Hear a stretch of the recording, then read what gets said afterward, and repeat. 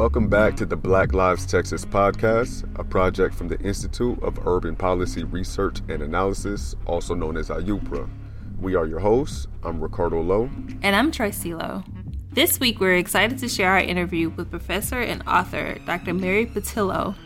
Dr. Pattillo is professor of sociology and chair of the Department of African American Studies at Northwestern University. She is also the author of Black Picket Fences and Black on the Block. Dr. Pattillo's books investigate the economic, spatial, and cultural forces that affect the Black middle class, specifically in neighborhoods in Chicago's South Side. Her works also explore gentrification and public housing transformation. Now, being a sociologist, I've heard of Dr. Pattillo since I was in undergraduate school, but I became reacquainted with her work in 2019 at a conference held by the Association of Black Sociologists, where she was being acknowledged for the anniversary of her book, Black Picket Fences. And ever since then, I just fell in love with her work again, and I just thought it would be great to have her on so we can discuss a little bit more about the Black middle class. And Ricky turned me on to her work and her books, particularly Black Picket Fences, and I really enjoyed it, and we actually got to get her on the show. So we are going to say again, Dr. Pattillo, thank you. We are very honored, and we are now going to get into the episode.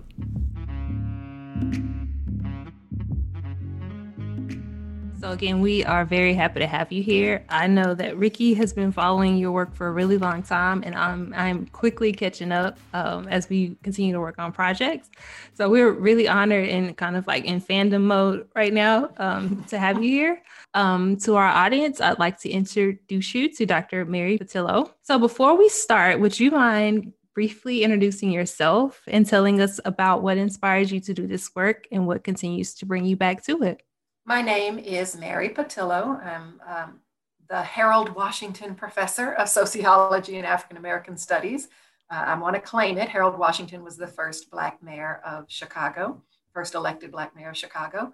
And what brought me to do this work was very much my own personal story of having grown up in a Black middle class neighborhood and then going to college and realizing there was very little research on the Black middle class.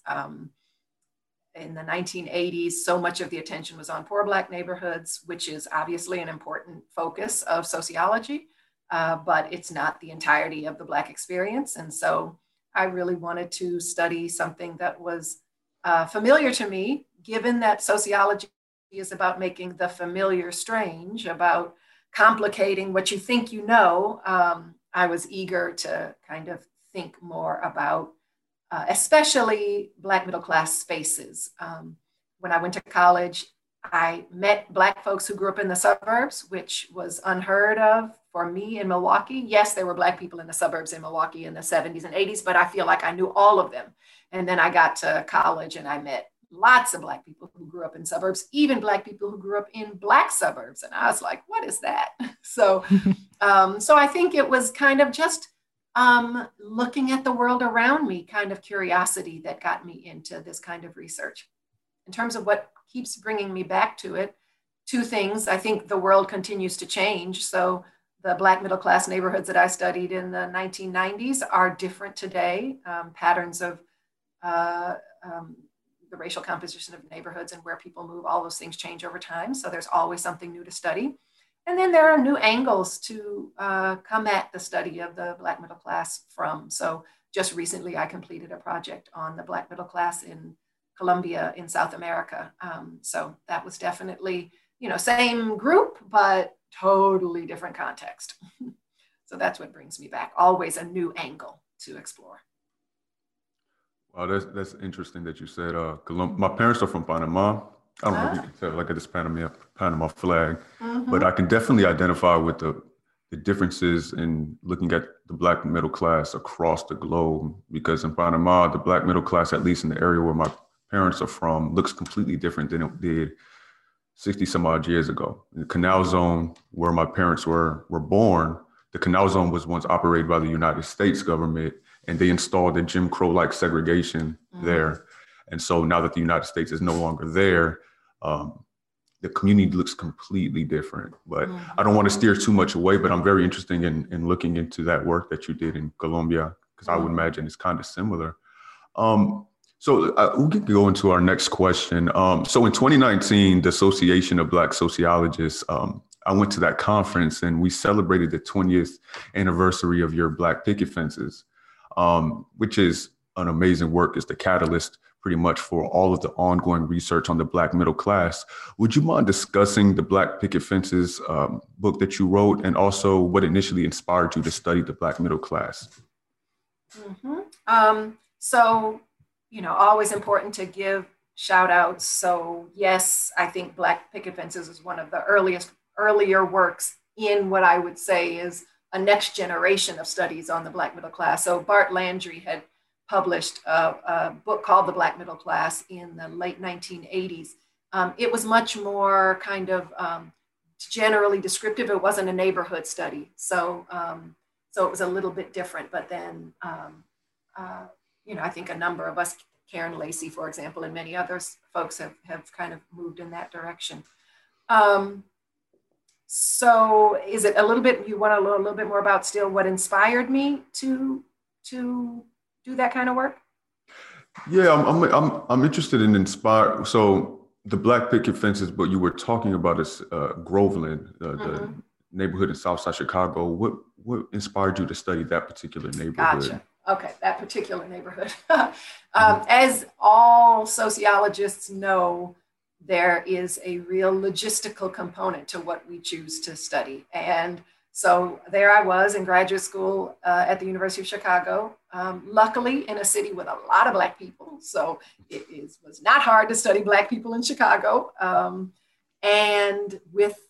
And in a city that is extremely heterogeneously Black. So heterogeneous by social class. It's actually not so heterogeneous by ethnicity. So interestingly, Ricardo, you say that your family's from Panama. That was another eye-opening thing moving from Milwaukee to New York when I went to college, which was, wait a minute, you aren't the kind of Black person I'm used to. What do you mean your family's not from Mississippi? What do you mean your family's not from Louisiana? So Chicago is not so diverse in that regard. But given that I came into graduate school wanting to study the Black middle class because of how much I had read in undergraduate about poor Black neighborhoods and wanting to build on that research and I think give a broader and more representative picture of Black communities.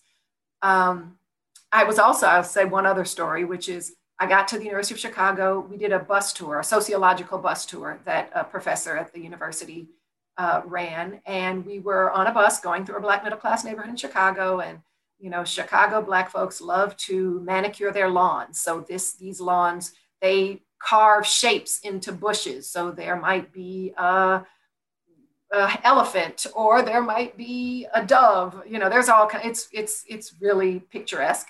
And the professor, who was white, said, "Some of you all might think this is a white neighborhood, but this is actually a Black neighborhood." And I was like, why would they have to think it's a white neighborhood? And part of the answer to why they would think it's a white neighborhood is because there is no sociology on Black middle class neighborhoods. So if all you read is the sociology, all you think is that Black neighborhoods are poor and white neighborhoods are not. So that was good motivation for what I was already interested in. So then how did I choose this neighborhood? I was part of a larger research study that was headed up by William Julius Wilson and Richard Tao. And they were doing a study on working in middle-class neighborhoods across race.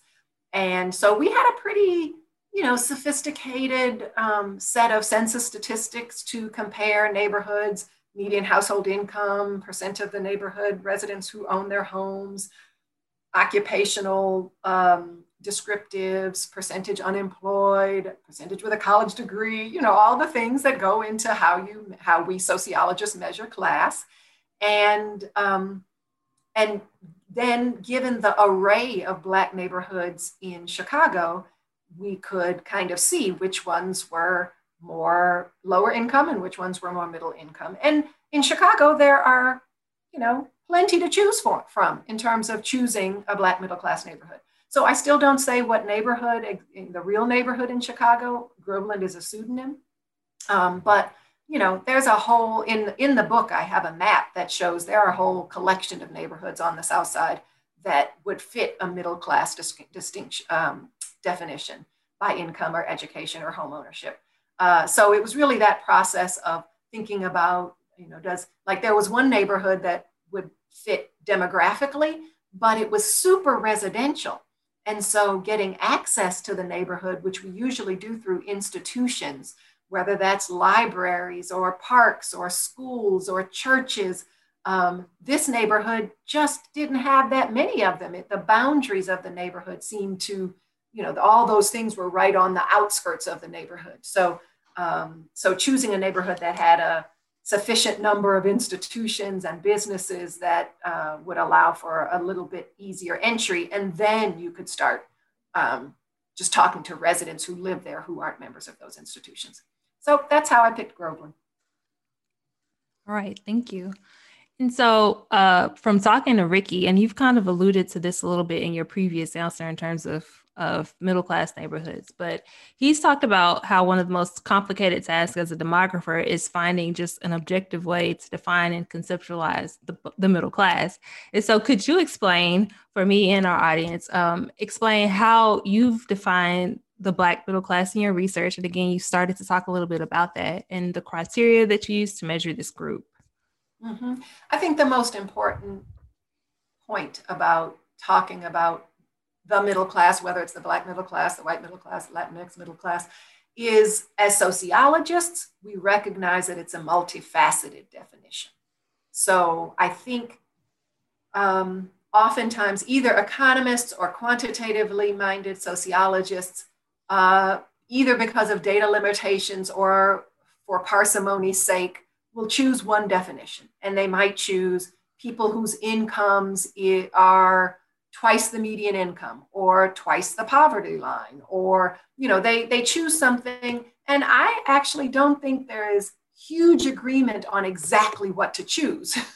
In the one collaborative study I've done with Colleen Heflin that tries to quantitatively define the Black middle class, we use a definition of 2 to 6 times the poverty line.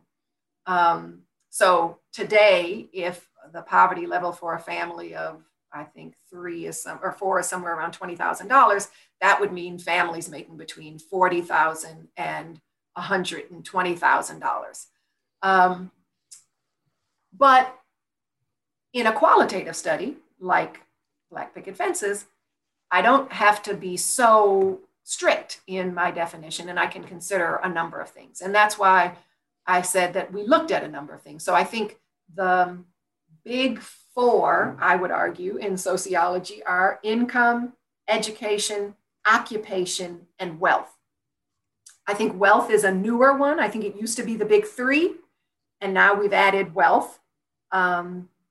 And when I did Black Picket Fences, there are no census data on wealth, so I couldn't kind of characterize the wealth holdings of the folks in the neighborhood. And we know that even that middle class Black people have way lower wealth than middle class white people, and oftentimes zero wealth. So that would have been pretty hard, but I still think wealth is part of our definitions of class these days. So those, I think, are the more easily quantified measures. And then I would say 4.5 is home ownership. But then we start getting into the normative discussions of middle class. And by normative, I mean, yes, home ownership is an economic measure insofar as you have to have a down payment and it increases your wealth or can increase your wealth and so on.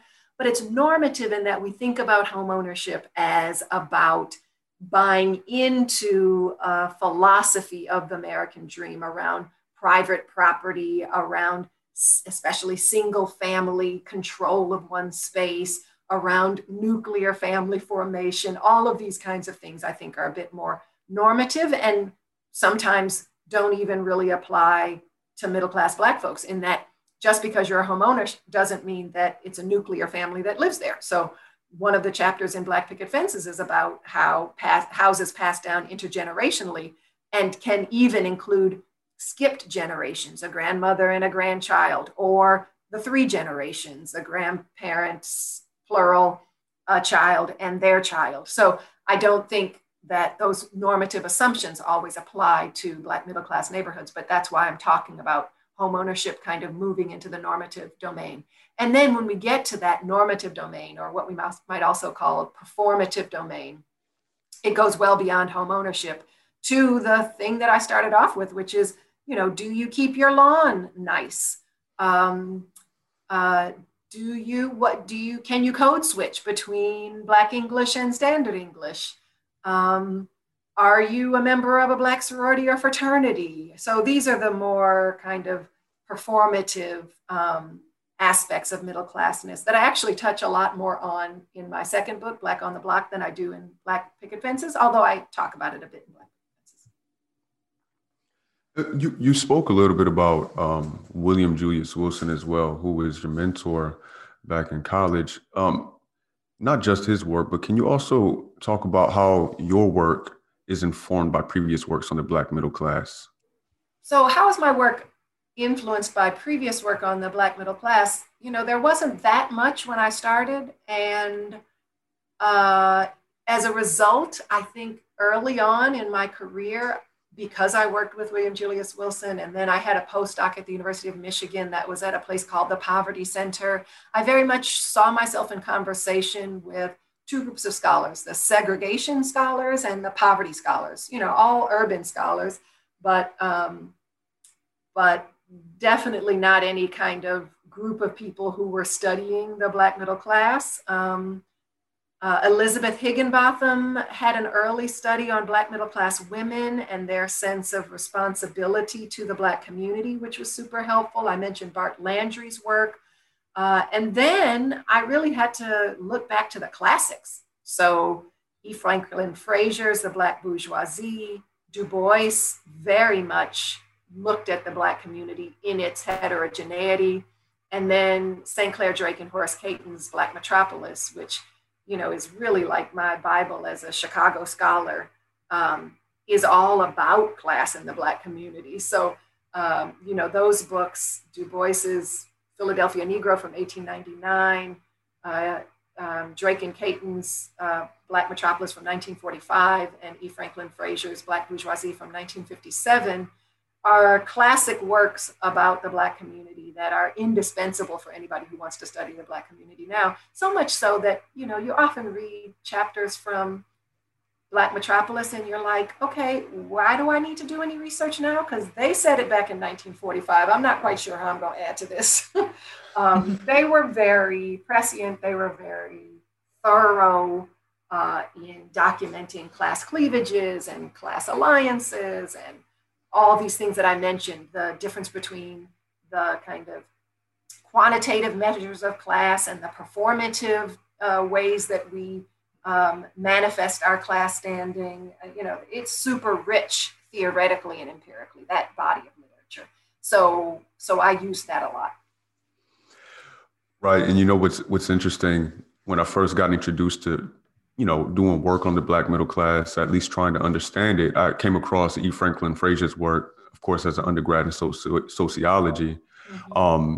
And it's interesting because you mentioned this before, their work is very important, but you also notice that there seems to be this optimistic view of the Black middle class in relation to the Black urban poor. And so it's this idea that the Black middle class might be leaving behind this urban poor population.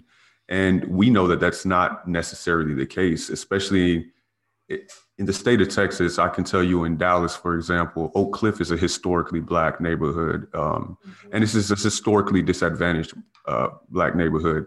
And it's actually where Tracy is from. She's from Oak Cliff. She reps it hard every day. And she reps it hard. And she's put me on to game about living in Oak Cliff and how right below Oak Cliff is a suburban city by the name of DeSoto, which is literally 10 minutes away. And it's a Black middle class. If we were to use the same type of criteria that, most use, this is definitely a Black middle class neighborhood. Mm-hmm. But the proximity to Oak Cliff is literally a couple blocks. Mm-hmm. So this is exactly what you were saying in your work. Definitely. That's totally what motivated my interest in the spatial formations of Black class stratification. So similarly in Milwaukee, I grew up in what was probably a Black working class to lower middle class neighborhood, but totally adjacent to poor Black neighborhoods. And it was exactly that adjacency and that fluidity across borders, but also policing of those borders and real cognizance of what those borders meant that interested me. I mean, in Chicago, for example, there's a phrase called the low end. So Groveland is not in the low end, but the poorer Black parts of Chicago were often called the low end. And it always struck me that term.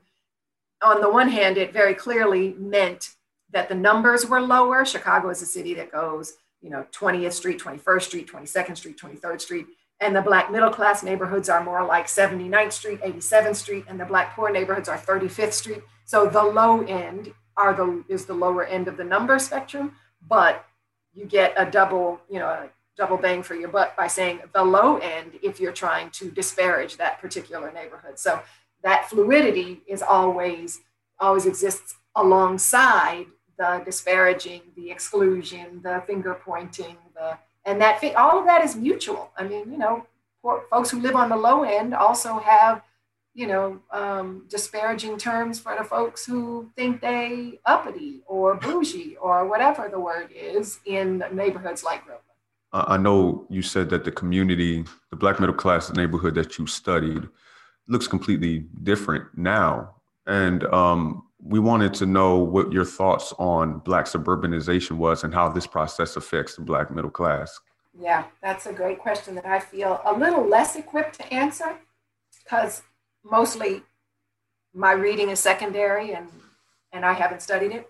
So it's interesting that many people who read Black Picket Fences think Groveland is in the suburbs.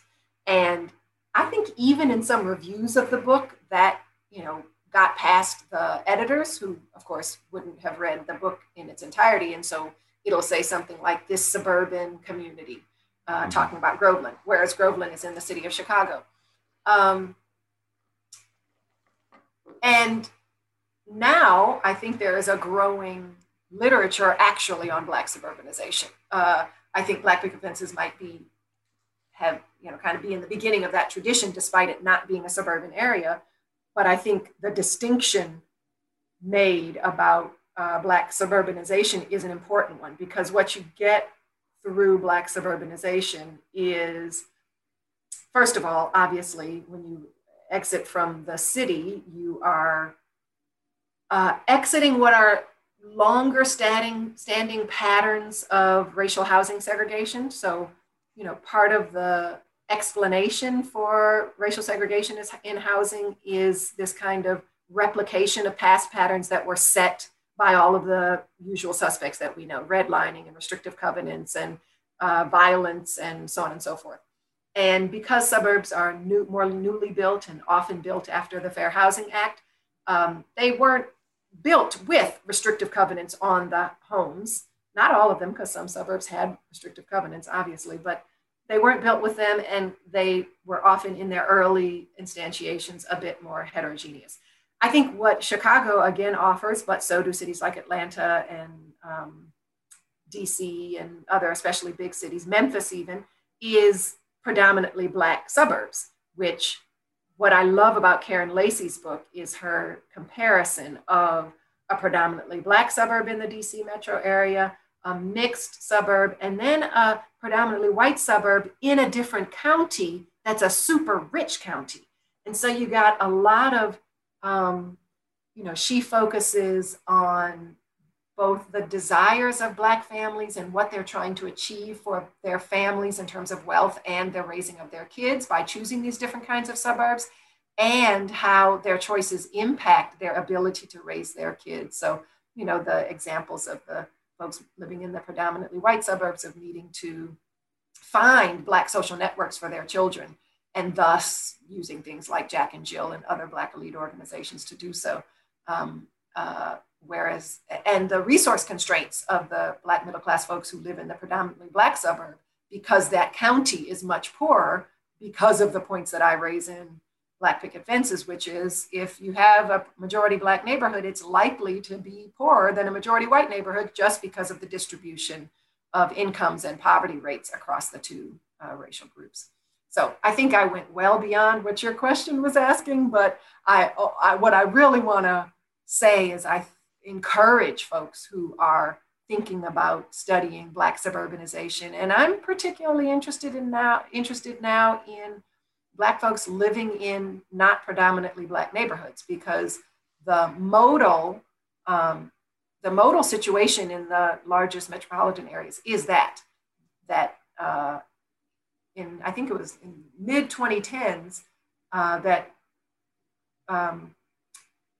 the average Black person didn't live in a majority Black neighborhood. So we had a discussion over your work, and we thought about the fact that the ideological perspectives between Black middle class families and poorer families may differ, and therefore it can affect their social and political cohesion. So can you talk about how these differences may be manifested in your research, particularly on Groveland and Chicago? And if so, how did these families overcome these differences to, say, advance collective policy work or collective improvement in their neighborhoods? Yeah, that's a great question. And I would say it's a constant project, a constant set of negotiations, a constant set of disagreements, a constant set of remembering that you're still neighbors, all of those things. I think one thing that grew out of my study of Groveland was this quantitative study I mentioned with Colleen Heflin, where we documented that Black middle class folks are more likely to have a poor sibling and to have been poor themselves when they were younger than our white middle class folks. So that means they also still have poor parents. And we called this paper Poverty in the Family. And I think that is helpful for also thinking about what's happening in neighborhoods.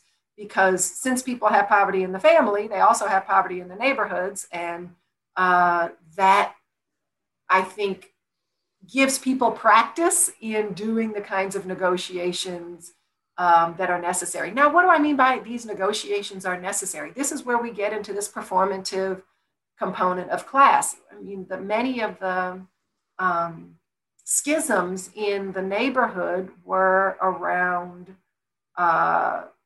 what it means to live in a Black middle class neighborhood. So it was around trash and around loitering, especially. It was around loud music. It was around cars speeding down the street. It was around all these kinds of things that many of the Black middle class families aspired to, what they envisioned as a serene, well-kept neighborhood, that they had exited a kind of overcrowded, chaotic neighborhood, especially the first generation who had migrated to Chicago from the South and moved into the low end, the more congested part of Chicago's Black Belt. And then home ownership was really about getting space and privacy and quiet.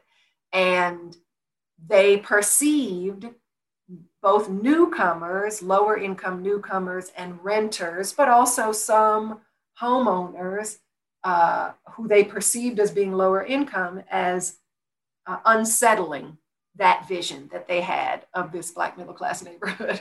And so much of the negotiation was around this performative part of class.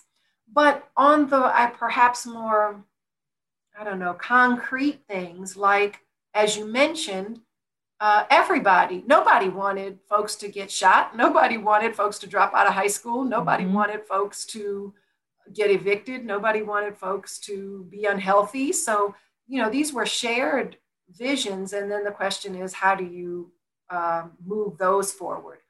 And that's where I think this point about people's families being quite heterogeneous, which gives them a kind of sympathy and willingness to see their plight as connected. I mean, obviously in the literature, we called this idea linked fate, the idea that what happens to Black people in general affects me. So I think that this familiarity with people on both sides of the class line, or people who have moved up the ladder, or people who are moving down the ladder, made people sympathetic to and wanting to work collectively towards better schools and less crime and so on. I keep going back and forth because this is the complexity of Black middle class neighborhoods. I don't want to be romantic about it.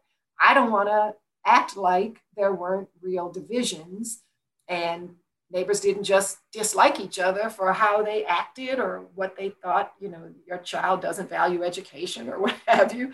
All those things existed. That's why I'm saying it's just a constant renegotiation of kind of what are our collective goals and are you with me or against me and those kinds of things. Yeah.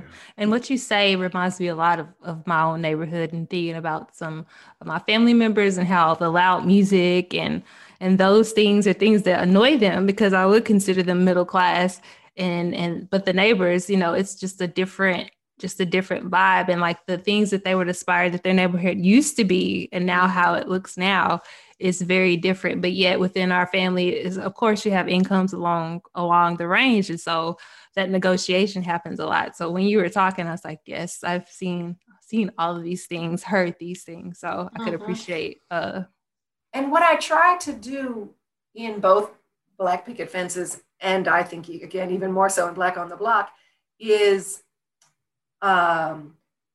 understand how many people's practices and performances are also very much tied to their own economics. So in Black on the Block, I have this chapter where there are two people who live next door to each other. One's a banker and one woman works part-time for a bus company. And the banker is just so derisive about just looks down on the woman who works for the bus company because they're always sitting on their porch. They have whole conversations on their phones on the porch. They eat dinner on the porch, and there's always people coming by visiting on the porch.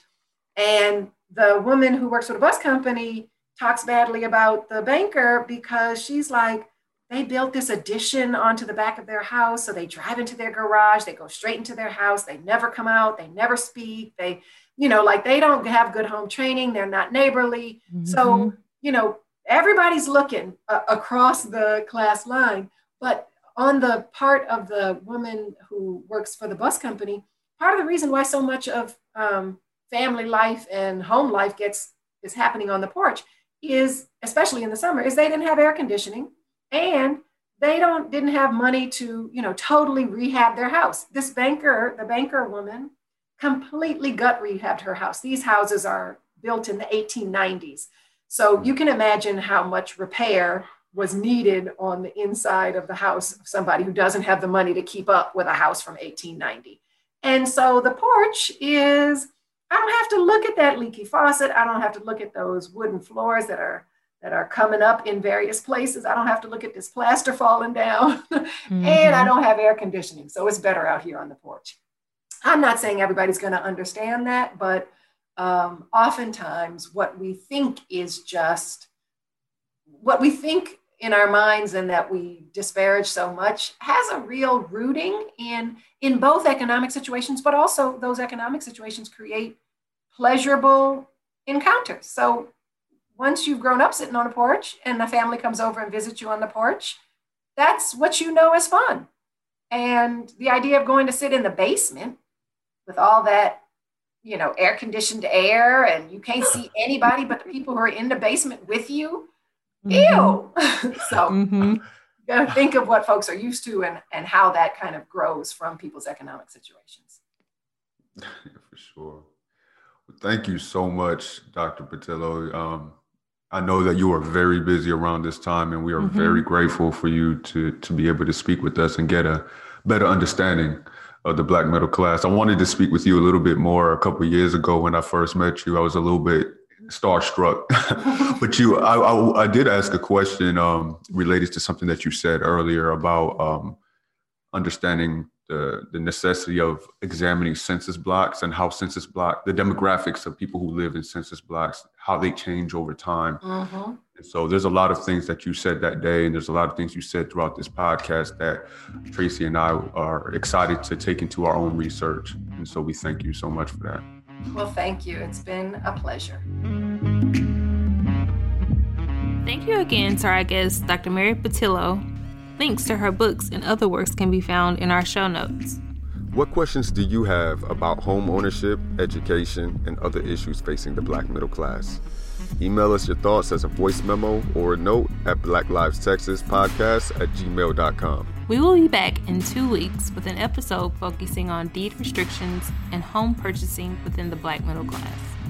Also, if you have been enjoying the show, please leave us a review on Apple Podcasts and share the show with your community. Black Lives Texas is a podcast by the Institute for Urban Policy Research and Analysis at UT Austin. It is produced and hosted by Tracy Lowe and Ricardo Lowe, with additional production and editing by Mariah Gossett. Our music is by Upper Reality. Until next time. Hasta la próxima. See you later.